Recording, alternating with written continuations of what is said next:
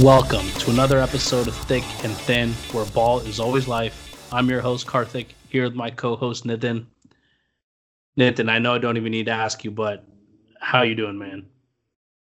It's been a tough couple hours. I'm literally at Best Buy. Shout out to Best Buy, a relic of times past. Actually, last time Best Buy was a big deal. John Wall was a big deal as well. And I'm picking up this TV we ordered, and I'm getting into my car, and all of a sudden my phone goes fucking bonkers.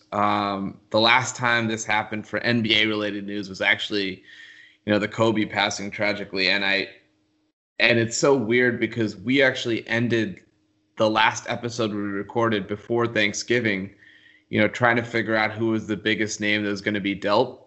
And if you remember, we couldn't get past Wall versus Westbrook. It seemed like the only thing that was on the table. And then the Wizards came out. Tommy Shepard, the GM, came out and said it wasn't going to happen. He sort of smoothed things over, and it was like, okay, for better or worse, we're just going to go into the season and try to make it work. And on the eve of training camp opening up, it looks like it wasn't meant to be. And 10 years later, he's going to be playing in a different jersey for the first time in his career. Yeah, we talked about this, and it actually happened. But before we get into the basketball aspect, just talk to me about what Wall meant to you, because one thing that I found interesting. I've known you for a while now, and I know how big of a Wizards fan you are, how big of a Wall fan you are. I didn't realize that people in the Twitterverse, Wizards fans, like how strongly they felt and how much of a bond everyone really felt to him. I thought it was just one of your irrational loves for a guy who's never been, he's always been a star, a superstar, but never an all-time talent. So just talk to me about what was going through your mind in terms of all this going down. So I think it's kind of what you said, right? As a national media or national fan base, I don't think anyone truly understood what Wall meant to the DC community. And there's a number of reasons for that, right? So the number one thing I would say is, in some ways, he represented the imperfection of that area and that region, and like everything that goes down in Washington. He had great moments. He had down moments. It wasn't like things were awesome for 8 years and then it blew up. It was up and down the entirety of his tenure in DC. And in some ways that brought the fan base closer to him, because despite it all, he never wavered in terms of his commitment, his loyalty, his desire to play in DC. He never wanted to find greener pastures. He was never interested in recruiting stars in free agency. He just wanted to build it homegrown. And it was a fool's errand in some ways, right? Given what Grunfeld had built, given what Randy Whitman and Scott Brooks had done to the team, the lack of talent around Wall. But it was such a endearing quality because in some ways, DC might be considered, an elitist, East Coast elitist city in some parts of the country. But from a basketball perspective, it was almost like a small market team. This was a team that hadn't won 50 games and still hasn't won 50 games since 1979. The last championship was 1978. They haven't played in a conference final since then. And so when you think about the lineage of the last 40 years, which by all intents and purposes is the true era of Wizards basketball, right? Like nobody's waxing poetic about Wes Unseld and Elvin Hayes, taking it to Kareem Abdul-Jabbar. Like that's not relevant in today's world. And so when you think about that, Wall was the greatest player in modern franchise history.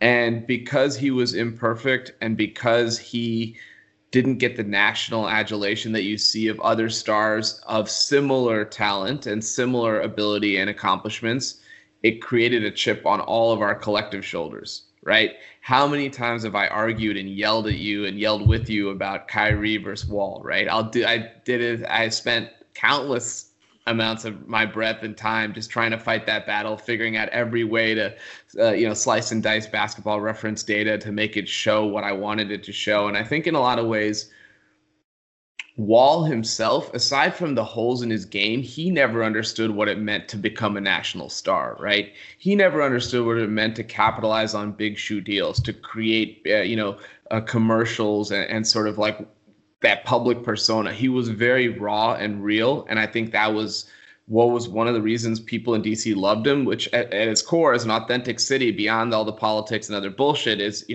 it's a predominantly black city. It's a predominantly blue collar city in a lot of ways that people don't realize. And he resonated with that. But he also didn't do the things that you need to do to get to that national stage and reach that level of prominence. And this is off the court too, right? So, things that you wouldn't see a Dame Lillard do, things that you wouldn't see like some of these guys do. But that imperfection was actually the biggest reason he was beloved in DC. There's the community stuff, and he went above and beyond to make it his home. And all of those things are things that people love to think back to and love to give him his deserved props for. But, we went as he went, and we never actually have went as far as he took us. And even though, you can clown it, you can laugh it, like we're talking about it, his biggest moment was Game 6 in a series we lost in the Eastern Conference semifinals. That was truly the biggest moment in his career. That means nothing if you're a Spurs fan or if you're a Lakers fan or whoever. But as a Wizards fan, that's literally, in most people's lives that are Wizards fans, that's the biggest moment. So all you can compare is to what you have in the past. And I think Wall brought us from a very dark era, from the post-Arenas Gungate situation. He took on a lot of burden on his shoulders, was surrounded for those first few years before Beal became who he is now, with one of the worst teams in the NBA. And all we have to show for it is an Achilles injury, a tough divorce, and suddenly we don't get the rebuild. We don't get the comeback. We have to watch that happen in a different jersey. And, there's a basketball element to it too, but it's kind of just sad that it went this route when, like you said, as the number one pick in 2010, the de facto number one pick, by the way, this wasn't a controversial decision. There was an expectation of greatness. There was a chance and a taste of greatness, and we always fell a little bit short. Wall's career is definitely interesting in that sense because, as you mentioned, he was so hyped coming out of high school. I still think it's the best high school mixtape I've ever seen outside of LeBron, of anyone coming into college. And then obviously he played at Kentucky. He had the high profile, college appearance. I mean, they didn't go far, but it was under Calipari. Obviously, unanimous kind of choice at number one in that draft.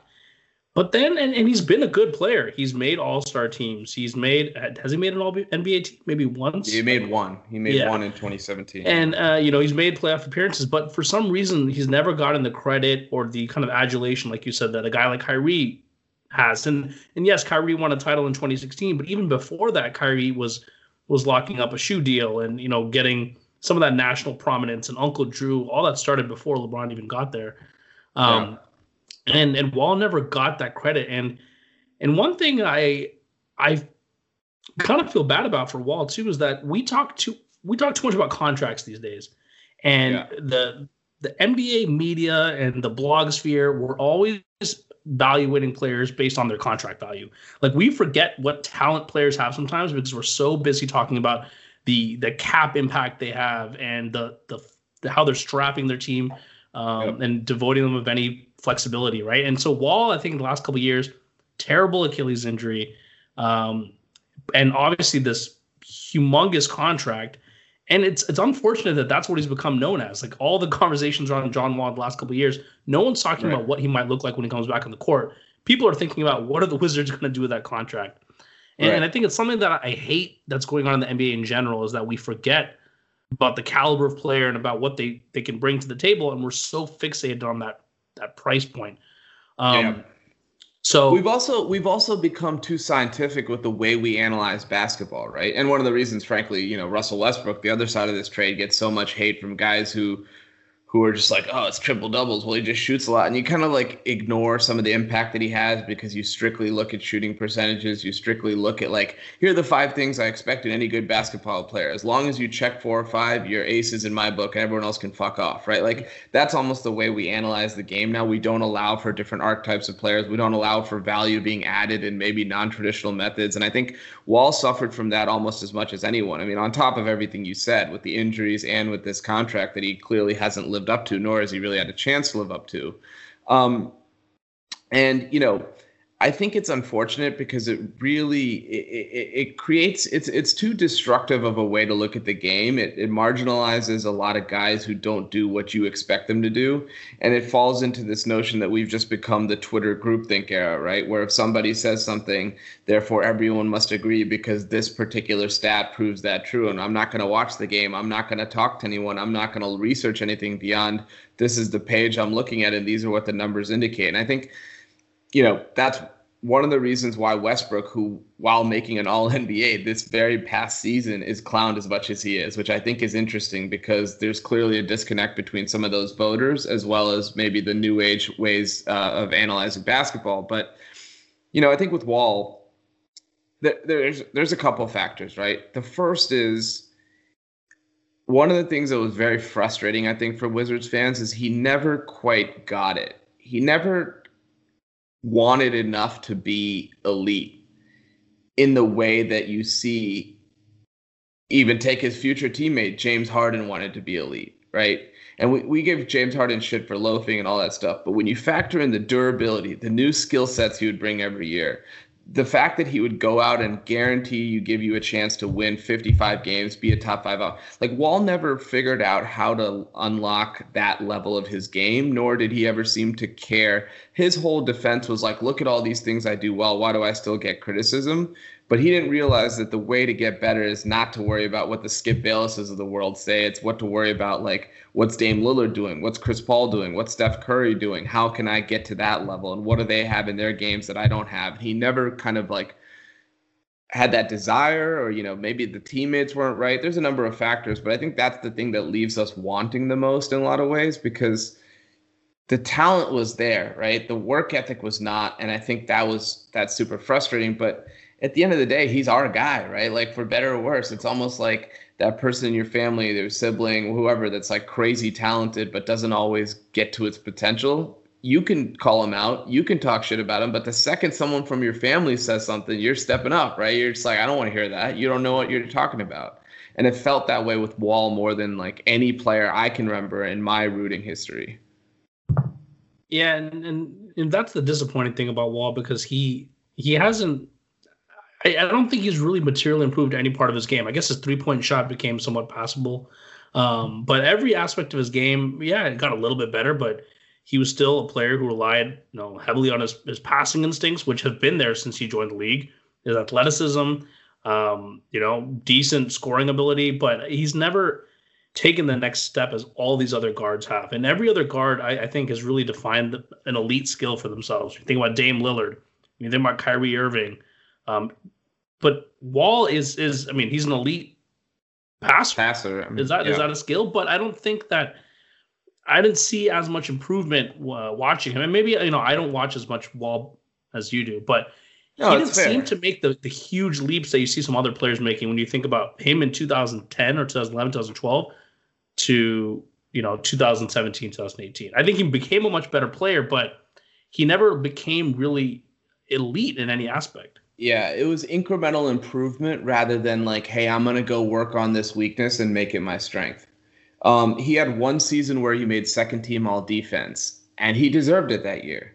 Every season after that, now I know he had some very painful injuries that he played through, including the bone spurs that would really have knocked a lot of guys out by all reports. But the loafing, the dying on screens, the calling out your teammates versus contesting shots, some of those bad habits started to materialize. And I think, there's some guys in basketball who like to be superstars more than they like to be Hall of Famers, if that makes sense. And they like everything that comes with being that tier of player.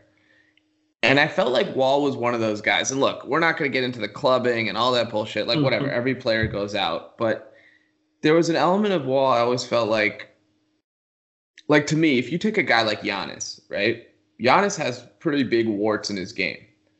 He's also a 2-time MVP and a Defensive Player of the Year. Like, he's a Hall of Famer today. Yep. And he's working tirelessly to get better. And I'm not saying that he will, right? I'm not saying he's going to come back and be a 37% three-point shooter or whatever it may be.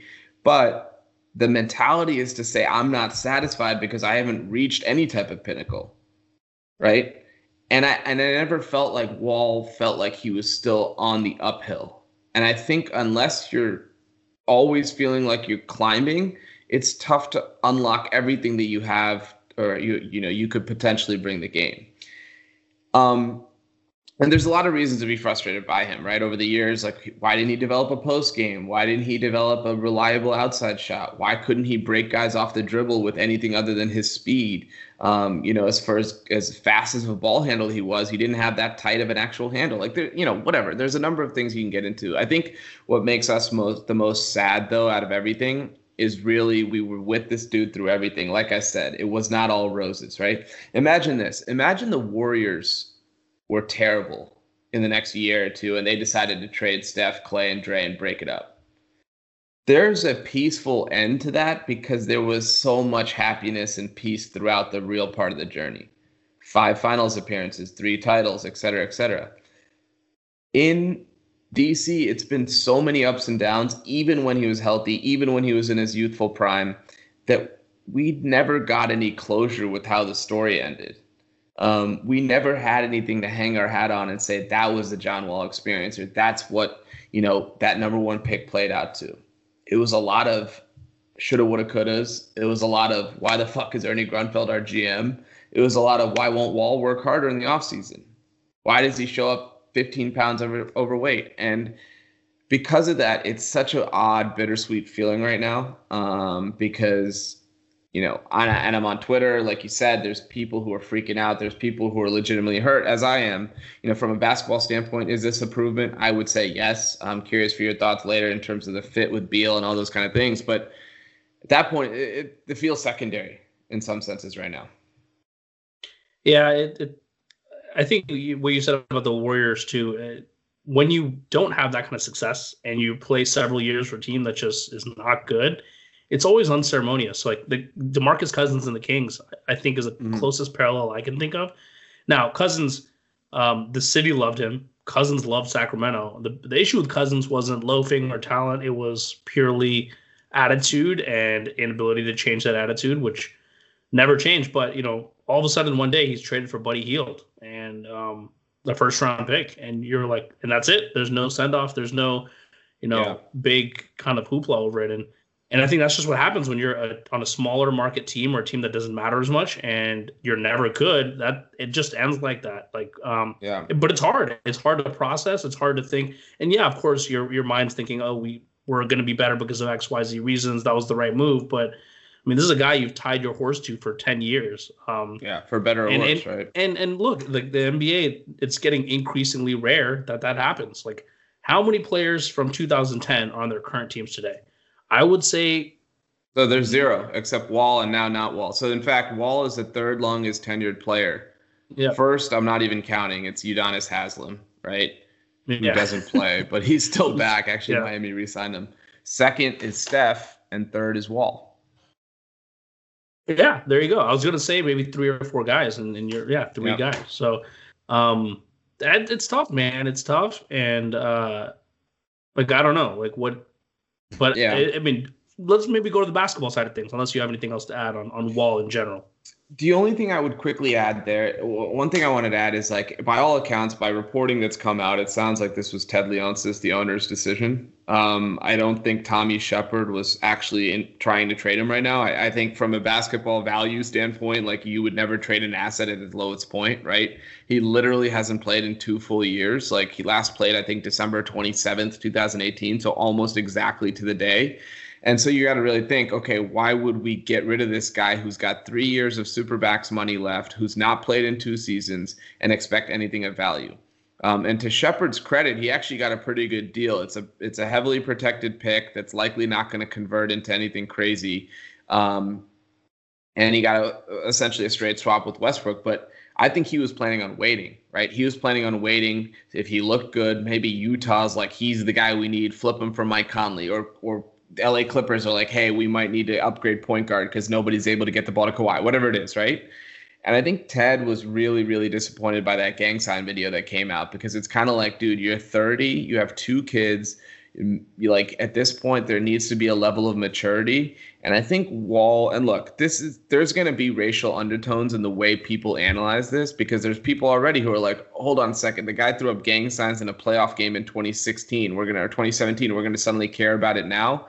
But look, you're at a different stage of your life. You're at a different stage of your career. You have a different expectation after the franchise has made that kind of financial commitment to you. I'm sorry. You can say we're whitewashing the way people need to act, but this is the business world, and this has been the expectation for a while. And I agree that it's not always fair. I agree it's not always equitable in the way we expect people to react and act about things. But there's a difference between bringing in cultural of any variety, cultural norms and certain ethnic behaviors or whatever from me as an Indian person or whoever, versus doing something in midst of a global pandemic, putting that video out, right?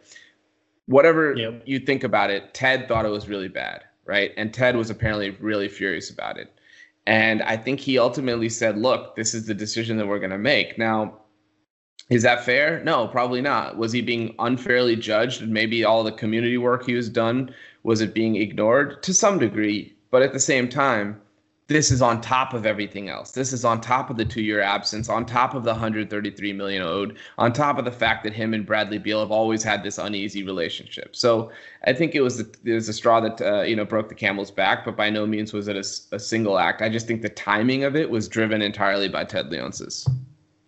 And that is the most disappointing thing about Wall, though. It's not the gang signs. Like, look, I get there's a lot of racial undertones around the criticisms that come out about stuff like that, which I don't agree with. But right. But you're right. There's a maturity. Like, forget about if it's gang signs or it's about not being in shape at the offseason. And we used to joke, remember, like, this is back in Booth, we used to joke about how I'd show you a pic of him in his belly, like June or July.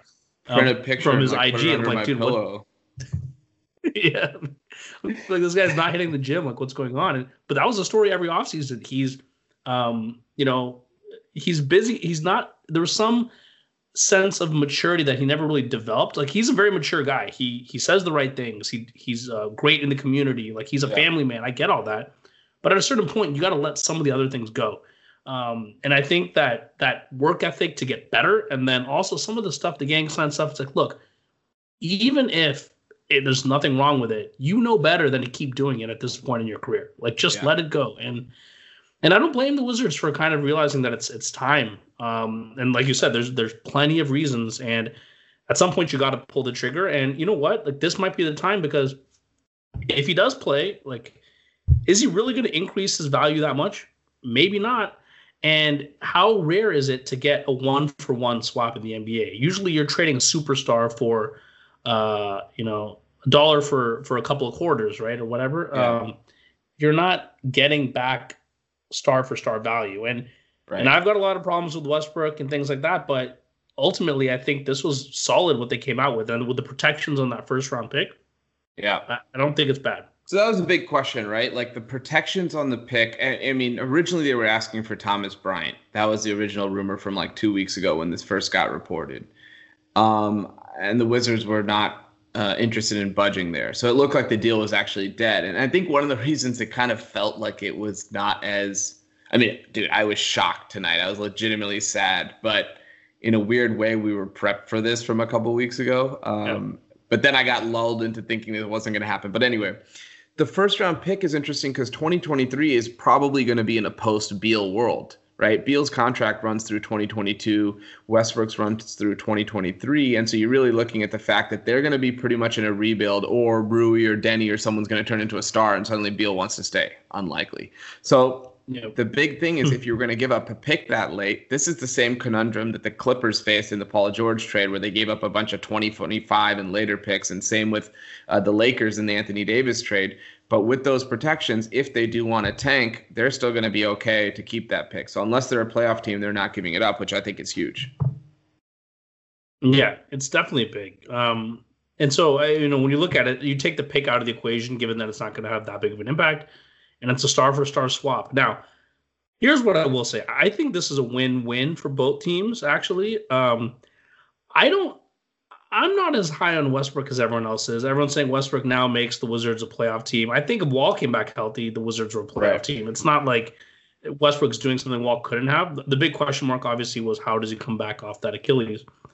I really wanted to see what the Wizards could have done with Wall. I wanted to see him come back. I know they've run the Wall Beal thing back too many times, and it was time to get over that. But I didn't. I mean, I actually had hope for Wall coming back and still being a solid player. And then given the other pieces you have on the roster, there's some promising talent, like you said, Rui, Thomas Bryant. Who did you guys draft again? You got drafted Denny, right? Denny Abdia. Yeah, I kind of wanted to see you run back. And the Wizards, they could have been a frisky team in the playoffs. The Westbrook thing, to me, I know we've gone the other way and we are too hard on him now, but I just don't see how he's going to. I don't see the fit with Beal that well, honestly. Yeah. Everyone says it's going to work perfectly, but I don't.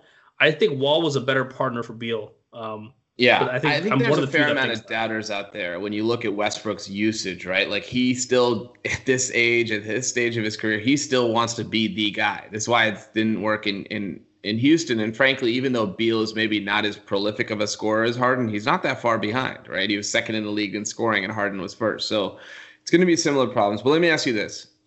Do you think, all things considered, fit, personalities, whatever, do you think Westbrook is marginally, and you have to really, this is a tough question to answer, right? Because we don't know what version of Wall is coming back. It's been so long since we've seen him. Yep. But do you think Westbrook is a upgrade or downgrade from Wall as a player? You're assuming healthy Wall or not healthy? Healthy Wall, but like post Achilles Wall. And so what that means, I don't know. It's a little bit of a gray area. He's probably a slight upgrade. Yeah, he's a slight upgrade. Right. But I mean, so I still think it's a win for the Wizards. I just think that, I don't know, there's some sentiment attached to it. Like, it's hard to let go of a guy who's been with your franchise for so long, who you paid that much money, but it's a sunk cost, right? At this point, you can't worry about what you were committing to him or what you wanted to do with him. The opportunity's here. The risk is now. There's no risk. There's no worry about what if Wall doesn't come back 100%, because the fear is if Wall came back at 40, 50%, his trade value shot. And then what are you left with? You're left with a guy like look at DeMarcus, right? Where he is now just his value is completely gone and he's not the same guy. And so the Wizards came out with a great asset. Forget the contract in terms of just player and all NBA talent. They came out with something great. So you can't kind of harp on them for that. Yeah, I mean, I think that the reality is, I've always been stumping for why don't you just let him keep playing and play his value up. But to your point, there's literally no guarantee of that. He could get hurt. He could look slow. He could look like he doesn't have it. I don't care what these pickup games, these Instagram videos show. Like, at the end of the day, like, you got to do it within the lines of where it actually counts. And, everybody's going to say he looks great. This is what we do every offseason about anyone coming back from an injury, right? And there's really not a great track record from this injury compared to everyone else. Like ACL, yes. Microfracture, even to some degrees, yes. Like shoulder, ankle, whatever. We just have not seen it from the Achilles yet. And Kevin Durant's probably our best test case in terms of, a player of his stature has never torn his Achilles in the prime of his career the way Durant did. Like Isaiah Thomas did it towards the tail end. Dominique Wilkins did it towards the tail end. And then the other guys that are really notable, like Rudy Gay and, Wesley Matthews, those are tier 3, tier 4 players. So Durant will be a fascinating test case. Wall will be too. But I think my point is, I agree with you that it doesn't move the needle all that much. I just think given that it moves it at all positively, if we both agree with that, then what they're trying to do in the interim, which is show Beal they're committed to winning and show Beal that they can be a consistent playoff team, then you make this trade, right? Even if they go from the 7 seed to the 6 seed, or from, I don't know what the prorated number is on 72 games, but let's say out of 82, let's say they go from a 43-win team to a 47-win team, whatever. You make that move because your goal, if you're not going to trade Beal, which they're very clearly not going to do at this point, is to make the playoffs and is to be as good as possible. So sentiment aside, if you think Westbrook is an upgrade, you make that deal, right? And I think people, I would say people are crushing the deal to some degree because the affinity for Wall, the love for Wall, but also because of Westbrook's ball dominant style, right? Like his usage. I mean, you look at his last 3 playoffs, he's shooting a combined under 40% from the field. It's really bad. And how much of that is because he played in the West? I don't know. It's first round matchup. It's not like he's going against Curry's Warriors, right? Like, how much is that because he's just forcing the issue on bad teams? Well, he played with Harden. He played with Paul George, so he has had some talent around him. That's the concern for me, but it's almost like let's cross that bridge when we get there, because first and foremost, he's going to play hard every night in the regular season, and that's something we couldn't always count on from Wall, which means rather than going into like Detroit and losing by 8 because you were just loafing through a game, those are some of the wins that we're going to start picking up because at least we're putting out like a good effort on the floor. Yeah, I mean, I agree with that, and I think. Look, at the end of the day, like you said, you had to commit. There were two paths for the Wizards. One was you keep Beal and rebuild around him, put together a winning product around him because he's in his prime. The other option was blow it all up. By keeping Wall, you're straddling this weird area where Beal might not be happy, but you're still not bad enough to blow it up. And so I think this was, if you had to commit to a path and you chose the path where you want to keep Beal and build, or keep Beal and build around Beal, then this was the right move. So it'll be interesting, man. They're going to be fun to watch. At the very least, I know you're going to miss Wall, but it's going to be really fun to watch the Wiz night in and night out.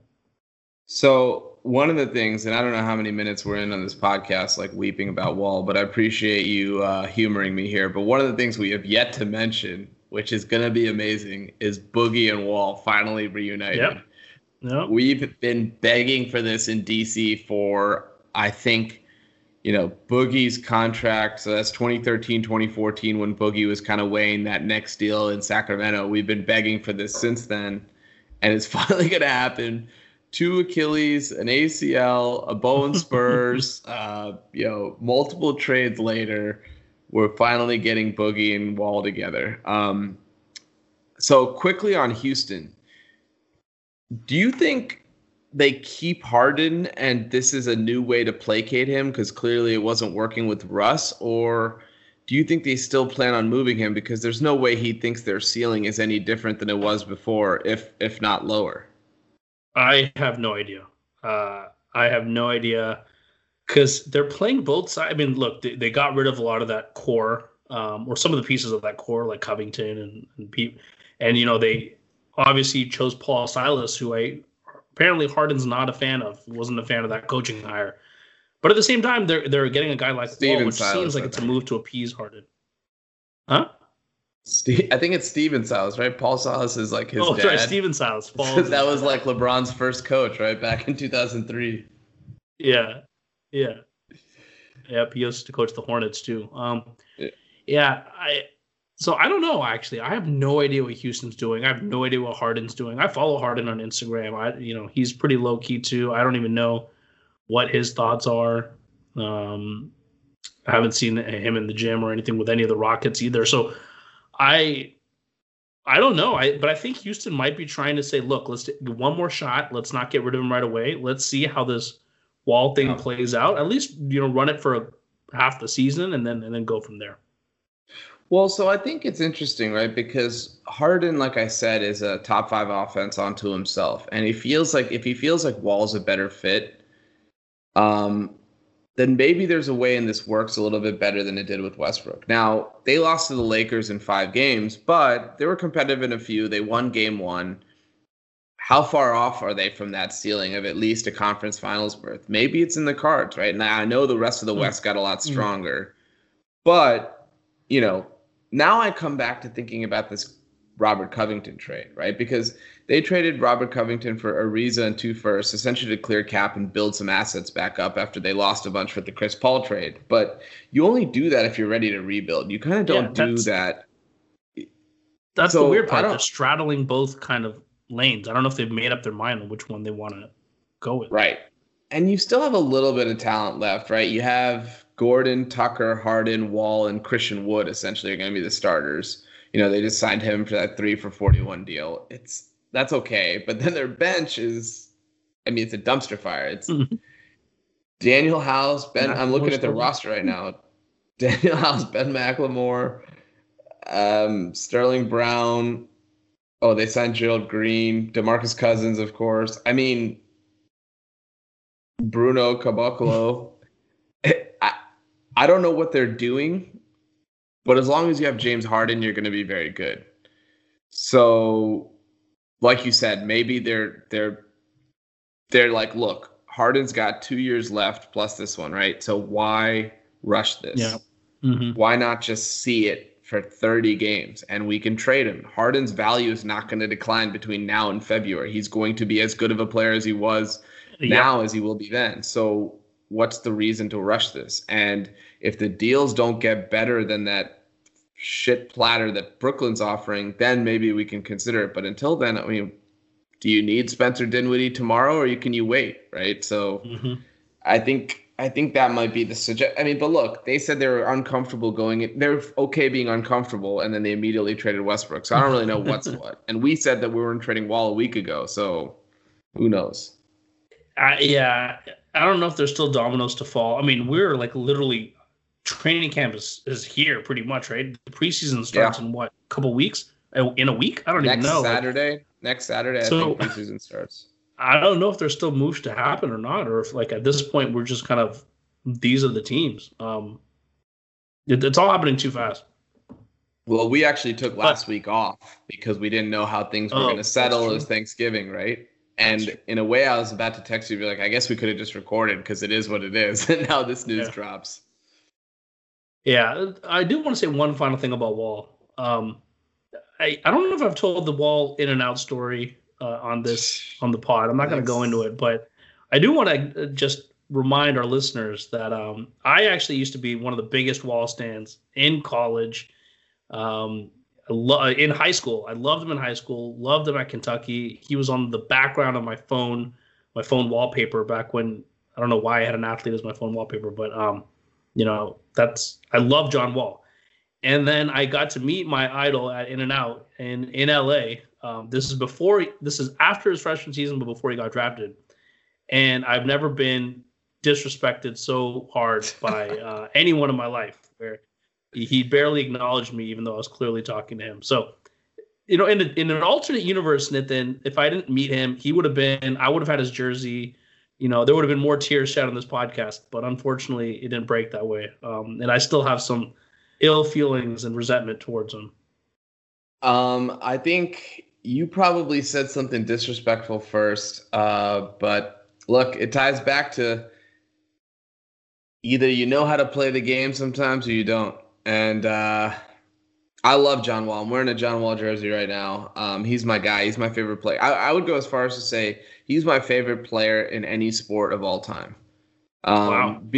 Because, I've had idols, right? Michael Jordan, Jerry Rice, Tracy McGrady, Gilbert Arenas, Kevin Durant. Those are probably some of my favorite athletes ever. Alex Ovechkin. But I think as an adult, graduating college in 2011, Wall was drafted in 2010. It was really my adult life as a Wizards fan was his career in DC. And we grew with him. We matured with him. We matured and he was still playing. No, I'm just kidding. I'm more of a moron than he is. So I love the dude. I mean, look, it's almost like in 2 weeks when the season starts and I see how it's gelling, maybe I'm going to sing a different tune. I really, really wish that, good trade, bad trade aside, I really wish we could have just seen him make that comeback in a Wizards jersey in DC, because I think that would have been special and in some ways like at least somewhat of a fitting conclusion for an epic decade of us being, Wall and the Wizards and DC being inextricably linked. Epic's an interesting way to describe it, but sure. Yeah, an epic decade. Well, you didn't like that 4-2 loss to Indiana in 2015 semifinals? But, all right, I'm sure we're going to talk about this a bunch more. Like, we're obviously going to, be able to opine on what these teams look like, and I'm really excited. Let's jump around the league a little bit. Like, let's talk, about some of the other free agency, draft, all those trade activity that have changed some other rosters. I think this is clearly the biggest move in terms of notoriety of the player. But I want to start in Atlanta, which is another team like the Wizards who are vying for that 7, 8, 9, 10, that play-in tournament, but really being part of the playoffs rotation or playoff set. So Atlanta drafted Onyeka Okongwu, right? The big from USC. Then they go into free agency with a ton of cap room, and they come out with Gallinari, Bogdan Bogdanovic after the Milwaukee fiasco fell through, Chris Dunn, and Rajon Rondo. A lot of pieces to add to what they already had, which is an all-star in Trae Young, a really promising big man in John Collins, the big they traded for last year, Clint Capella, plus two guys they drafted in the top 10 in last year's draft, Cam Reddish and DeAndre Hunter, as well as Kevin Huerter. So what is going on in Atlanta? How did you feel about these moves? And do you think this is going to translate the way I think they foresee this, which is really competing for that 7 spot and then definitely being a playoff team? Okay, look, everyone has been slurping the Hawks last couple days. They're kind of the hot topic in the NBA blogosphere and on Twitter. I'm not a fan at all, man. Look, you're making moves. You're getting guys like Bogey, Gallinari, guys, Bogey's in his prime, entering the downside of his prime. Actually, he's already 28. Or maybe smack dab in his prime. Yeah. You're signing Gallinari to a 3-year contract. He's 32 right now, up until 35. These are win now type moves. Rondo, it's a glut of vets and onto a team that already has a lot of promising talent and needs to find minutes for that talent. They got Okongwu. I love as a pick. I think I think we talked about this last time. They have to figure out what John Collins is. I don't think he's the answer, and I think Okongwu is it's better to go towards a more defensive type project than Collins, who's a good scorer, but kind of a tweener and not much else besides offense, right? But this is the classic case for me of we're a team that's trying to just make the peripheral edge of the playoffs a 7th or 8th seed to appease our fans, to make some noise, and then a quick first round exit. But I think it's going to compromise some of the other things they could have been doing with this roster. How are you going to get minutes for Bogey, Rondo, Trae? Those are all guys with high usage players. Bogey and Rondo need the ball in their hands. So does Trae. You got Chris Dunn as well. I just don't see what's the point. Yeah, they're going to get the 8th seed, but what's the future for this team? This is a core that you're locking yourself into for the next couple of years, and how you're not going to get much further than the 8th seed. So I'm not a huge fan. So the example that I was reading that will resonate closely with you is when the Kings tried to do this, signing Zach Randolph, George Hill, a couple other guys, and it was okay, are we ready for those guys to be on our team yet, or do we still need some time developing as prospects? And there's Vince Carter, and there's this immediate clash between the vets who want to play and want to win versus the young guys who want to get their shine, get their reps, versus the coaches, versus the front office, everyone who's kind of marching to a different tune, right? And it's very hard to kind of align between a lot of misaligned incentives. And if you look at this Hawks team, right? So let's assume the starters are Trae, Bogdanovic, because they're not paying him $18 million to come off the bench. And frankly, maybe Gallinari, right? They're not paying him $20 million to come off the bench. And then Collins and Capella. There's a lot of dudes on that bench now that played a lot, that started a lot, that expect more. And I think the biggest problem with the Hawks, though, aside from the fact that they have too many guys who expect to be on the court, is I don't know how good those guys are. I think that if your best player is Trae Young, and I love Trae, and I think he was unfairly dumped on as a second-year player who put up mind-boggling numbers. And sure, they didn't win. Okay, he's 20, 21 years old. A lot of guys at that stage don't win. Very few put up the numbers that he did. But when you think about his just total disregard of defense, not to mention his physical limitations, it's also an effort thing.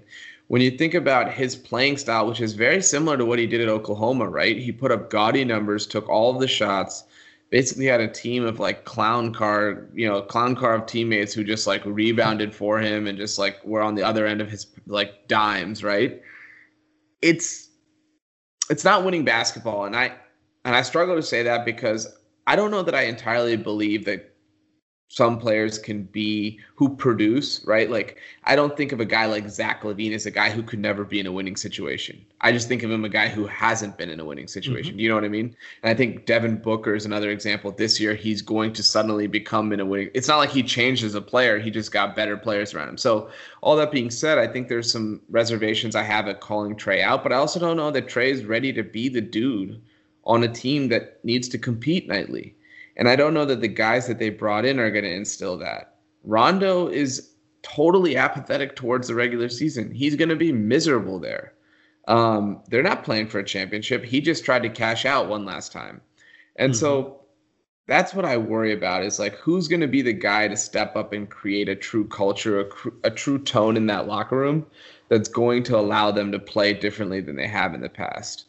And who's going to play defense? Like, look at that starting lineup you just listed. No one plays. I mean, Capella is a decent defender, I guess, but Bogey is slow-footed, not much lateral quickness. You're putting him in a backcourt with Trae Young, who's a notoriously bad defender and undersized. Yeah. So I don't know. It's like 1 plus, 3 minuses, and 1 triple minus is what you're starting. And this team was already good on offense last year, and they were the 4th worst defensive efficiency. So yeah, you're getting a lot of extra talent, but I don't know if it's really changing the dynamics of what this Hawks team can really be. It's lifting their ceiling by some, 5-10 wins maybe. They'll get an 8 seed, but not much more. Yeah, and we don't really know what Lloyd Pierce is as a coach, right? Is he a guy that's like Brett Brown, who was put there to shepherd along the youth, add some professionalism? By all accounts, he's a phenomenal dude. How good of a tactician is he? How good of a motivator is he? And you know what situation it reminds me very similar, a lot of is the Chicago Bulls a couple of years ago when they get Wendell Carter, they have Lauri Markkanen, they have Zach LaVine, they have Chris Dunn, they have, then they trade for Otto Porter, right? They signed Tomas Satoransky. Yep. They got Denzel Valentine. It's like, okay, we got this mixture of young guys, like whatever, like expensive vets, all who play hard, all who play well. We're going to make this happen. And it totally fell apart. And it's unfair to say like Gallinari is way more accomplished than Otto Porter, right? So it's unfair to draw that comp. But I still think that it's similar in that sometimes teams talk themselves into cores that are not ready yet or not the right core yet. And I'm actually higher than you are on John Collins. But John Collins has still never had a moment that matters in the NBA. Yeah. Neither has Trae Young. We have no clue how they're going to react when they're put in a situation where it's, it's a hard-fought game versus Toronto. You think Lowry and Van Vliet aren't going to kick their ass up and down the floor, just the professionalism, just the way that they know how to win? I mean, it's going to happen. The question is, how do you flip that switch? And I think, I don't think that these were necessarily bad signings. I think that you have cap space, and next year half the league's going to have cap space, so maybe you have to use that advantage when it comes. I think that they're expecting more than maybe what they're going to get in the sense of immediate return. Yeah, I mean that's my problem with it. It's not that these are bad signings. And at the end of the day, it's the Hawks. Like, we don't have to be, really scrutinizing them because they're expected to be a championship team, and we're kind of they're not filling in the right holes. Nothing like that. It's just that they're positioning this as an all-in move. Everyone's talking about it like this is an all-in move. Now they're going to be in the playoffs. What great signings. I think you're limiting your flexibility. You're taking away minutes for the young guys for what amounts to not that big of an increase in wins and a first-round flameout. And so is that worth it? I don't think so. Yeah, I mean, do you feel in general, as a team building perspective, do you think that getting playoff experience matters or doesn't? Or like, are you one that would go, you're either contending or you should be like deep lottery? Like, to me, I think it matters to Trae Young to go play Milwaukee in round 1. I think that would help him. You're talking to me. I've gone 13, 14 years without the playoffs, and every year the Kings are just trying to make the 8th seed. Like, that's all they care about. With DeMarcus Cousins, we would always make these kinds of signings. Like one year, Bellinelli, Rondo, we traded That was the infamous pick swap where we needed to clear up cap space. Yeah, the Nick Stauskas deal.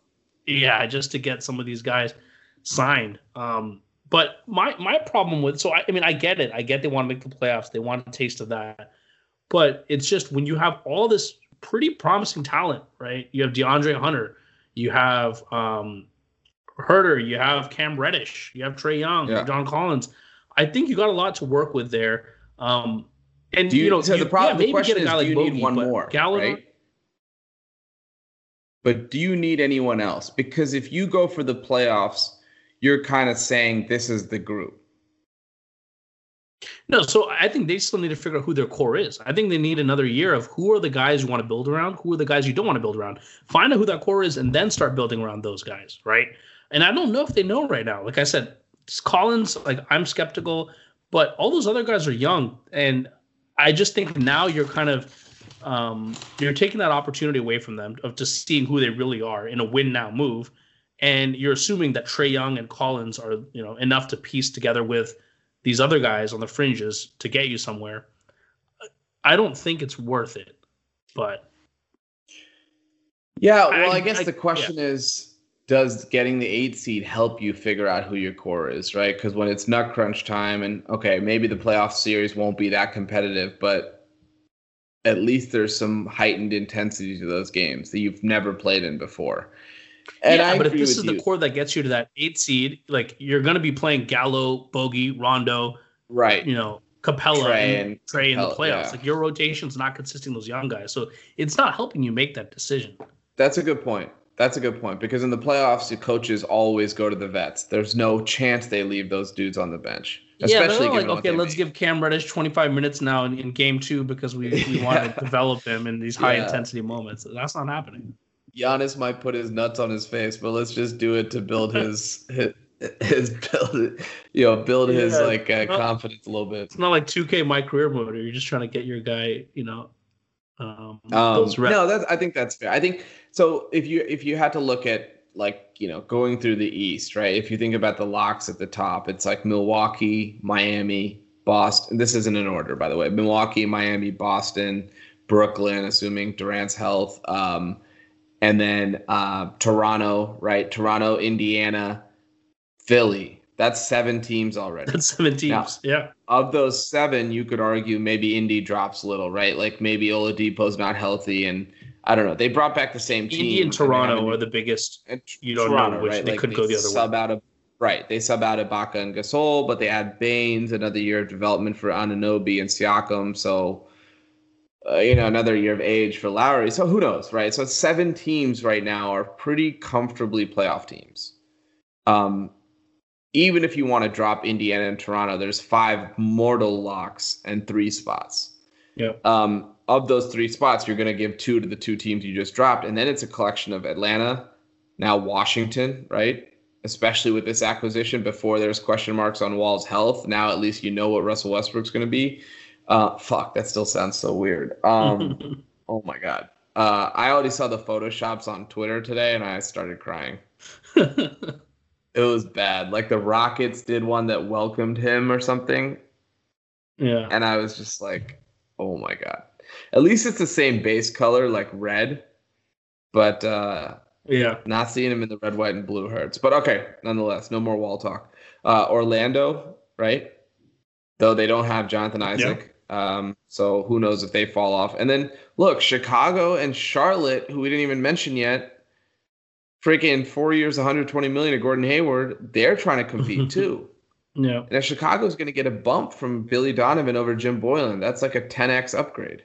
So I guess there's something to play for beyond the 8 because you can get to 10 for the play-in tournament, and then who knows what happens. But the East has gotten a little bit deeper than it has been in the years past, both top side as well as these mid-tier teams. Well, more teams making win-now moves, I think. And, yeah, look, it'll be interesting. I think, like you said, Charlotte and even what was the other team you said in the bottom there? Chicago. Chicago, yeah. All those teams. Like, I think Chicago's going to be pretty good. Charlotte's going to be solid. Detroit is also making a lot of weird moves that are, keeping them competitive. So, well, what are they going to do with Blake, right? That's the question for Detroit. Well, I'm assuming if they keep him at this point, like they're still going to be competitive, right? But I don't know if he'll get moved now. He was rumored for Wall at one point because that's a salary that would match. And they have Derrick Rose. Like, rumored deal. I don't know what they're doing. Yeah. So we'll see. We'll see. It'll be exciting. The Hawks will definitely be one of the more fun teams to watch. But this just reeks of like what the Kings have been trying to do for several years without really knowing what they have, and that always kind of backfires. Well, I actually told you, right, one of our first pods that we did last summer when the extensions for the 2016 rookies or 2015 rookies, I guess, for Hield, right, the $94 million extension that he signed or whatever it was. And I remember we talked about locking into the wrong core just because they are your core, right? Yep. And we talked about how a Fox Max was coming, and of course that has now been signed. We talked about how a Bagley Max could be coming, and of course he had his second straight injury-riddled season, so who knows what that is. I think they made a smart move walking away from Bogdanović, even though they lost an asset for nothing that they could have traded at the deadline. I think that shows a prudence because it's kind of like, look, many GMs, many people basically fall victim to the sunk cost fallacy, right? Like, we have these guys, we can pay these guys, we've invested in these guys, so we must keep them. But everything that you should do as a team should always be forward-looking. And I think they did a really good job of now they've at least created a little bit more flexibility. Hield has trade value if they want to move him. And then you figure out the new thing around Fox and Halliburton and Bagley, and I think that's the key. It's like, don't commit to the wrong guys just because they are who you have on your team. Yeah, and then last year was our evaluation year. I thought we could get to the playoffs with that core. I called it. I believed in it, and it didn't work for a lot of reasons. Luke's a terrible coach. Buddy took a step back in some ways. And Bogey, he's a great player, but there's a lot. He's getting a little too much hype now. He has significant flaws as well. Yeah. He's not, by no means he's just this all-star type talent. And so, it's you got to realize when it's not the right core and then quickly pivot. And so I'm, in that sense, the Kings did the right thing. Why commit yourself to 4 years? And some Kings fans are like, 4 years, 72 for Bogey. Why not just do it? You could possibly trade him down the line. But why? Like, you already know the ceiling. He's not going to get much better. He's 28. He's going to be the same guy. This team is not getting much better. You might as well pivot and build around a different set of players. And so my point is the Hawks, like, let's say they make the 8 seed this year. Yeah. And they make, they get they lose in the first round. What's the decision you do after that? You're committed to some of these guys. I guess Rondo's a 1-year deal, 2-year deal? 2-year deals, yeah. And then the second year, maybe you decide to blow it up, but then you just wasted 2 years with some of these other guys on your roster. Like, I just don't think it's worth it for an East that's really going to be really competitive, right? And you're not going to get higher than a 7th seed. Look, I think the reality is there's just not many guys in the league who can be the best player on a contender, right? There's maybe, and when I say contender, I don't mean like you have to win the title. So maybe let's say there's literally 8 to 10 guys in the whole league, right? So that's why you can't stop talking about the Luka for trade enough. Yeah. Or the Kings passing or the Suns passing on Luka, because when a guy like that comes around, everything else becomes almost like basketball's a 5-player sport, right? So everything else becomes almost irrelevant if you don't get that guy. Now, it's not like the Hawks can't build a contender around Trae, but the reality is, like you said, it's more likely to just be like a perpetual 8 seed with this current roster. Because if you look ahead of them, who's going to suddenly decline, right? Unless Milwaukee loses Giannis, okay, that's one guy, one team. Miami's there to stay with Hero, and even Butler's not super old, and other guys. Embiid and Simmons are not old. Durant and Kyrie still have years left. So it's like one of those things where it's like, it's hard to start finding yourself getting to the top. Even Portland, who made it 1 year to the Western Conference Finals by pure fluke, their ceiling is I mean, I know they got Covington. I know they got Derek Jones. They have no chance at a title. Like, there's just no way. I'm sorry. Yeah. Like, I would be shocked if they made the Western Conference Finals ever again with Dame Lillard. And I know that's an aggressive statement, but Yeah. that's just the reality. So, you know, I guess all that's to say is it depends what your expectation is or what your goal is. Because in some cities, in some markets, the goal is to just make the playoffs and be competitive and drive fan interest and have like a marquee guy to market. You know, it's not to say like I have to be a title contender every year, because owners know there's 2 to 5 teams that are even in title contention on an annual basis. There's nothing wrong with that. Most casual fans want that. They're not I mean, obviously a lot of us are talking about tanking and everything, but I mean, look, when the Kings went for the 8 seed last year, and I wanted them to do it, right? You're doing with the core of Buddy, Fox, Bogey, Bagley. And the hope is, look, if they made the 8 seed last year with that roster, guess what? Fox is only getting better. Bagley is only getting better. Buddy and Bogey, maybe they could take a step forward. So there's a clear path upwards from that 8 seed even. You can talk yourself into it. If this Hawks team makes the 8 seed, it's on the back of all these veterans and players who ultimately are not going to get better. They are who they are. And the guys you do want to get better are, like I said, are sitting on your bench. And so you're getting stuck in the 8 seed. I don't mind going for the 8 seed, but going for it just to get stuck there is a weird place to be. Yeah, I mean, the team will only go this is interesting to say, but the team can only go as far as Reddish and Hunter and Collins go. Yeah. Yep. And it's a really interesting way to think about free agency, because unless you're a team of the stature of the Lakers, the Clippers, the Heat, the Celtics, like all the usual suspects who sign the big names, you can't turn yourself from mediocre to title contender with free agency or even with trades in some regards. Let's take a team like Utah, right? They bring in Mike Conley. They sign Bojan Bogdanovic. Those are the exact kind of signings that the Atlanta just pulled off, right? Like that level of player. But the team can't do anything if Gobert and Mitchell are not superstars. Yep.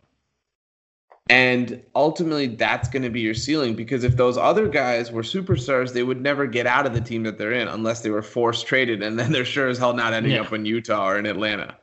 Then they're Anthony Davis going straight to the Lakers and saying, get the fuck out, every other team. I'm going to play with LeBron. And that's the reality, and that's how you have to approach, like, free agency should be seen as like here's a complimentary piece. But ultimately, our drafting is the only way to really create championship contenders, which is what OKC did, which is what Indiana did with the Paul George team that made a couple conference finals, right? It's what San Antonio has obviously done for 25, 30 years, and that's the only real way. Look at Denver, right? Jokic and Murray, right? Like once you get Jokic and Murray, then you go after the Millsaps and the fringe vets, right, to round out that team. And so what you said is spot on. Like, you have to know that these are the guys. And Trae Young, he's a great player. Who's that second guy? Or who's that third guy? I don't think you've really figured that out yet. And now you're making all these moves. And you're potentially crowding those guys out. Exactly. And Millsap's a perfect example, right? Because he was a 3 for $90 deal, which is a huge overpay. Yes, I know you can't get him to Denver unless you overpay, whatever. But that deal would have looked horrific if Jokic and Murray didn't become stars. Yeah, no, exactly. It still relies on them taking the next leap. It's not going to rely on Millsap saving them. So, okay, let's bounce out west quickly, because I wanted to talk to you about a couple teams out west. So the first team, let's talk now that we know kind of what Phoenix has done. I know we talked about them a little bit with the Chris Paul trade. Let's spend 2 minutes here talking about them. They added Jay Crowder. They now have Paul Crowder. Booker, Mikal Bridges. They brought back Dario Saric. They have DeAndre Ayton. They, of course, drafted Jalen Smith. They have Javon Carter. There's a lot of talent there, and I think it really fits well. You were kind of down on this team a couple of weeks ago, post-Paul trade, in terms of, can this be a title contender? Now, I would agree with that is not their ceiling, but do you see this team as like a prorated 50, 55 wins, or is that too much too soon, given Devin Booker's never won 35 games in his life? I think it's too much too soon. I don't mind it on the surface. I think we're putting too much stock into the 8-0 in the bubble. Look, the bubble was weird. The bubble this team is good, but they're still more like the 35, 30 win team in the regular season last year, or whatever they're projected to be on track for, than they were the 8-0 team. I'd argue that they lean, like, if you have to pick which side they lean more, they're still the team we saw over a larger sample size. And so, you get Chris Paul, you get Jay Crowder, you lose Kelly Oubre, who's, decent. And once again, you're banking. It's all being banked on Ayton. I think this team is going to go as if Ayton takes that next step forward, which he definitely could.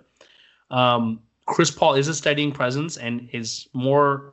I mean, Rubio was great for them last year. I don't think he gets talked about enough how good he was for that team, and Devin Booker's efficiency and not having to have to create for himself all the time. Chris Paul is only going to add more to that than what Rubio did, but I don't hate it. I don't love it. It's just meh to me, because I think Chris Paul, the team swinging for Chris Paul, should be the ones really on the verge of contending. I still don't see them topping the 7th seed max. So it'll get you a playoff spot. It'll get you that excitement. Sure, for all those reasons, it's fine. My only counter is, if you look at what Chris Paul did in Oklahoma City last year, they got all the way up to number 5. Now, granted, the Warriors were not in the mix, and the Warriors will have to see what they look like without Klay Thompson. But with Kelly Oubre, with a full season of Curry, Wiggins, Draymond, all those guys, James Wiseman. But if he could get that team to a 5, don't you think the talent in Phoenix sans Chris Paul is better than what he had in Oklahoma City? Because I definitely feel like Booker is, this isn't even a hot take. Obviously, Booker's the best player of either of those two teams, right? Removing Paul from the equation. And I would argue DeAndre Ayton might be second. Maybe it's SGA, but I think in terms of this upcoming year, DeAndre Ayton's ready to make a leap. Yeah, I think they're definitely close. They've got a lot of talent. They definitely could. Chris Paul, clearly the value he showed last year on that OKC team, it matters. He's not the superstar player he once was, but in terms of impact on a team, he still has it. So yeah, like I said, they'll top out at a 7th seed though. Like, how much higher is this team going to go? Like, just name the teams they'll be better than in the West. So, okay, Clippers, Lakers, MVP John Wall and the Rockets, Nuggets, Mavericks. I'd still take the Jazz. Jazz, Warriors, Blazers. It's still a crowded field. The Blazers made moves, right? I was kind of hating on them a little bit, but they addressed their biggest weakness, was the lack of wing depth. Question is Mavericks. What did the Mavericks do, right? Like, they traded for Josh Richardson. They drafted Tyrell Terry and another dude who seems to be, based on Kevin O'Connor, like, circle jerking on his podcast, he seemed to be happy with the Mavericks output.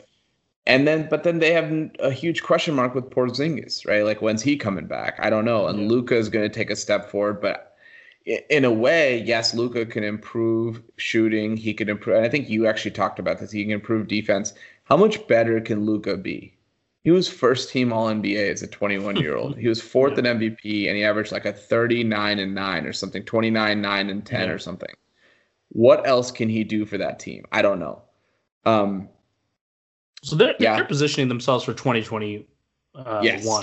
So I think I really do believe Cuban thinks he can get Giannis, and that's kind of the plan. You can't bank on it, but like that, the free agency class next year is stacked, right? So, don't you think it's interesting, by the way, that Dallas has been positioning itself for every marquee free agent for the last 15 years? No joke. Getting a running mate first with Nowitzki and now with Luka, and they've struck out every single time. Yep. Every time. The only guys they've gotten are Chandler Parsons. Oh, no, he left. He went from Dallas to Houston, right? Or I can't remember which way he went. And then us washed up DeAndre Jordan. Yeah. And I'm very confused because Dallas, by all accounts, is I don't know if you've been to Dallas, but it's boring as shit, frankly. Yep. It's just like a huge suburb, collection of suburbs. respectfully. But great weather, no taxes, great owner, great facility. Now you're playing next to a generational superstar. You would think this would all add up, but they had the exact same scenario with Nowitzki, and it never worked. I'm very confused by why that's the case. Is it just that Dallas is really not that tight? No, I don't. I think people put too much stock in all those things. It is funny because they're touted as a great place to go for all those reasons you mentioned, and then it never pans out. But I don't think that means it's going to prevent them from getting someone in 2021. I think Luka is a generational talent. Not more so than Nowitzki, but there's promise there that so early that there will be players who want to go play there.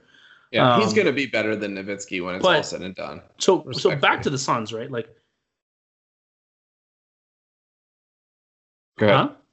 I said he's going to be better than Nowitzki when it's all said and done. Well, I mean, you never know, right? He's on pace for that. Yeah. But yeah, so I don't even know how he got in Dallas, but who's going to be better than Phoenix? Yeah.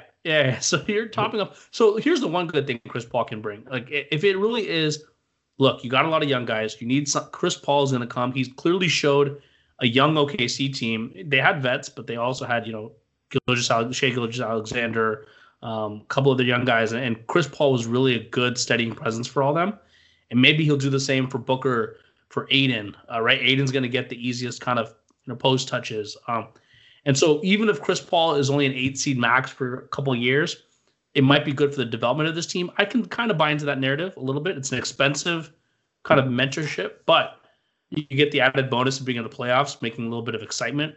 That's why I'm okay with it. But I think no one should be crowning these Suns yet because there's no path for them above the 7 seed. Like right now, as teams are constructed, they will not be higher than the 7 seed. So in the over-under pod, I haven't even seen where they are over-under wise, but in the over-under pod, we're going to do Eastern Conference next week, Western Conference week after. You're going to take the under on Phoenix, you think? I'm going to look at it right now. I want to see how hyped they are, right? Because if you look at the over-unders and you sort the Western teams by their predicted record, and then the Suns are a 4 seed, then hell yeah, I'm going to take the under, right? So I have to see how that shakes out. All right, I'm about to tell you right now. And in the meantime, think of the next team you want to talk about. We can talk about 40, one more. 45.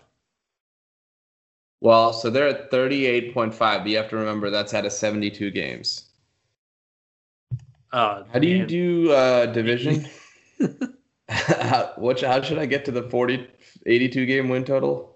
38 divided by 72 times 82? Yeah. Oh, yeah. That's 44 wins. And what did you just say? 45? I guess 45, yeah.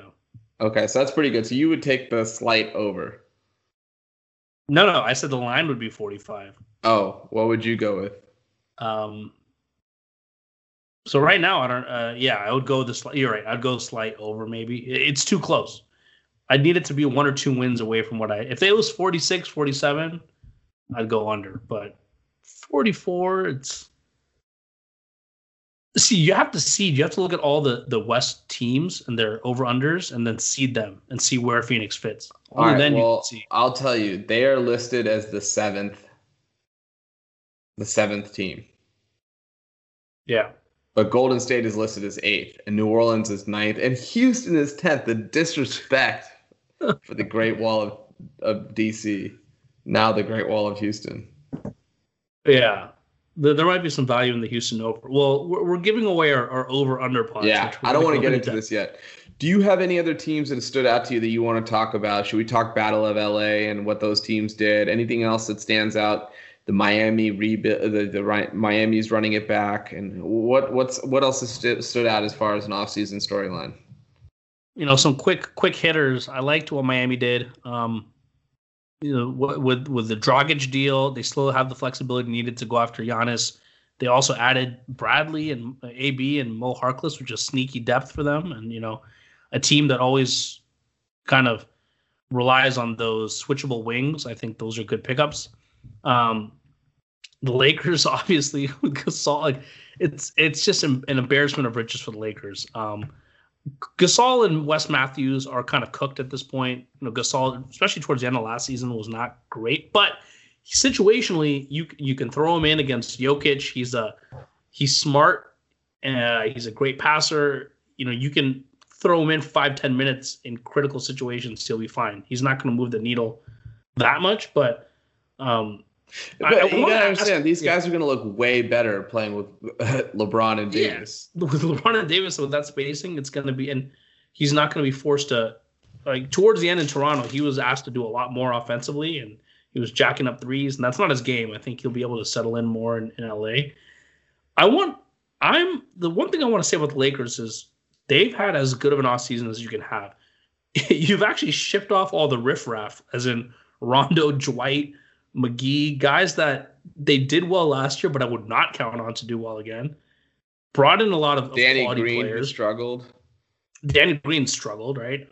Brought in a lot of quality players, and now I'm wondering, like, okay, so if I said Lakers win, over under 1.5 more titles in the next 5 years, would you go over or would you go under?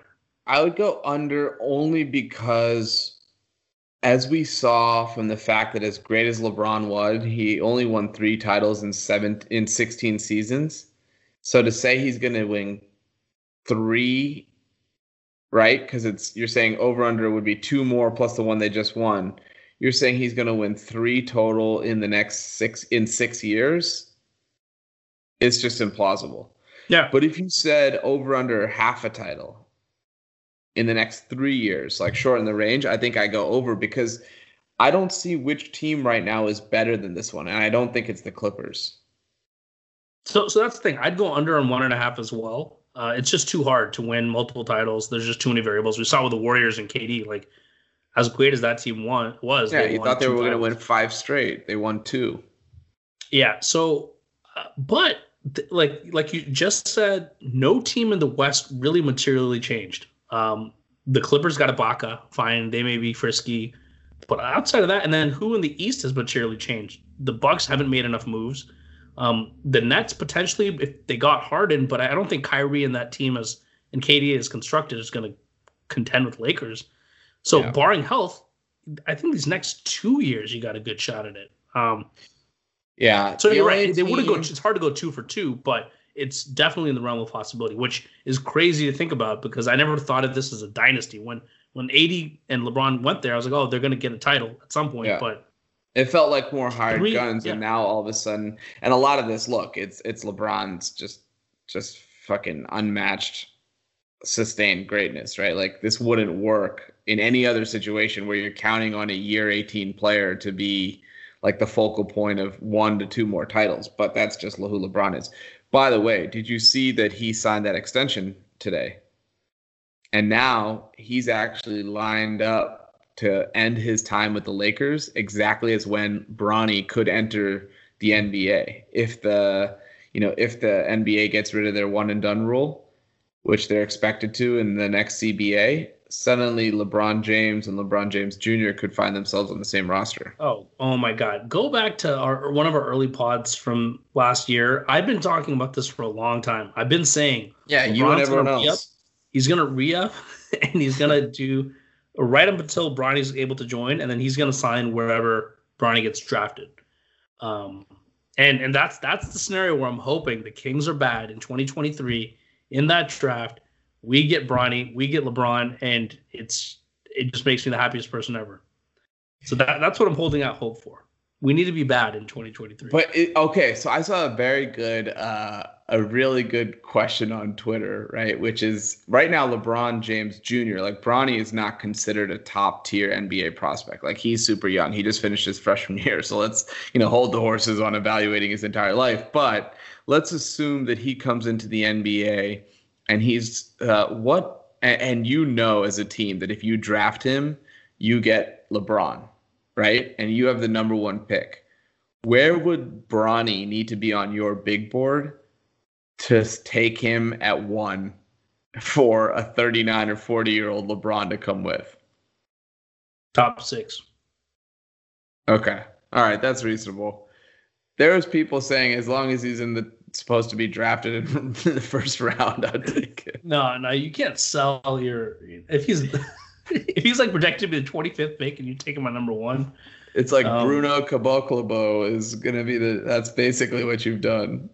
Because like halfway through that season too, like Bronny's playing in I don't know Indiana, and LeBron's he'll sign there, and then they're gonna find their way out halfway through the season, and you're gonna be left with nothing. Oh, I thought you were gonna say Bronny's in the G League playing for like the Fort Wayne Ants or yeah, the Mad Ants. He's like leading scorer and rebounder for the Mad Ants, and LeBron's pissed playing for fucking Detroit Pistons. Yeah, no, but I'm excited for that. Because think about it, getting LeBron. So this is what Brady came to the Bucks. There's a reason teams will do it, right? Like getting LeBron means ticket sales, jersey sales, nationally televised games. Like you're getting so much bang out of that pick. Yeah. And it's Bronny, who's already a celebrity in his own right in terms of, people have been following him for a long time now. Like that becomes a no-brainer. Yeah, I think it's going to be interesting to see how that plays out. I mean, honestly, I would tell you that after, he's got 2 years left plus a 2-year extension. After 4 years, the likelihood of, or 3 years, whatever, I guess he tacked on, the likelihood of LeBron being at this level is very, very low. But I'm done kind of predicting what LeBron is and isn't going to be year after year. I'll just let him do it first before. It's almost like Brady. And I'm sorry to say, because it's the first year he's on your team, but this might be the year he actually is cooked. I'll just let it happen before we make any type of predictions. But all right, anything else to conclude with? Or we'll always remember this as the John Wall Memorial episode. My guy, that's my dude. I know. Now you can go. I know what you're gonna do. It's 11:35 for you, but you're gonna be on YouTube watching highlight videos with a box of tissues and a pint of ice cream, just balling. It's gonna be like the worst breakup of all time, but I can't tell him how I feel. The funny thing is, somebody once, I ran into somebody, every time that I'm with people, I feel like the podcast comes up. I just like subtly bring it up. I like do the round of fun facts, even though no one asked. And then I say, hey, I have this podcast. And someone was like, hey, like I'm a big NBA fan. Like if there's one episode, what should I listen to? Right. Just like, I don't know, get me on it. Yeah. And I was asked that a couple weeks ago. I went with the 2008 Dime Machine, which then I had to explain what the fuck a Dime Machine was. But now I might just start going with this one. This is where I pour my soul out, where you talk me off the ledge. And this shows what we're about over here. The funny thing is, it's not like John Wall's dead, but we're pretty much like doing a memorial episode on his career and what could have been. And yeah. Hey, but look, CP3 has had a really nice late career resurgence. He is obviously a much better player than Wall ever was. So, but in the sense of at one point he was traded for picks, and a year later he was traded with picks. A year later he was traded for picks. I expect something, and I'm hopeful for something similar for Wall, just because I want to see him flourish in this league again. I have hope for that. I'm rooting for that. I think it can happen. So, all right. So that's it for us. Just a couple more weeks until the season is basically in full swing again. The Christmas Day lineup was announced today. It's going to be awesome, as is this very, intense, crazy, chaotic season that we're about to have. I think 50 players tested positive for coronavirus on the first wave. So who knows what the hell is going to happen this upcoming season. But, we're back and ready to bring it to you with all of our analysis and all of our tidbits. So please rate, review, and subscribe to Thick and Thin on all major podcast platforms. Please email us at thickandthinhoops@gmail.com, and we will talk to you next week.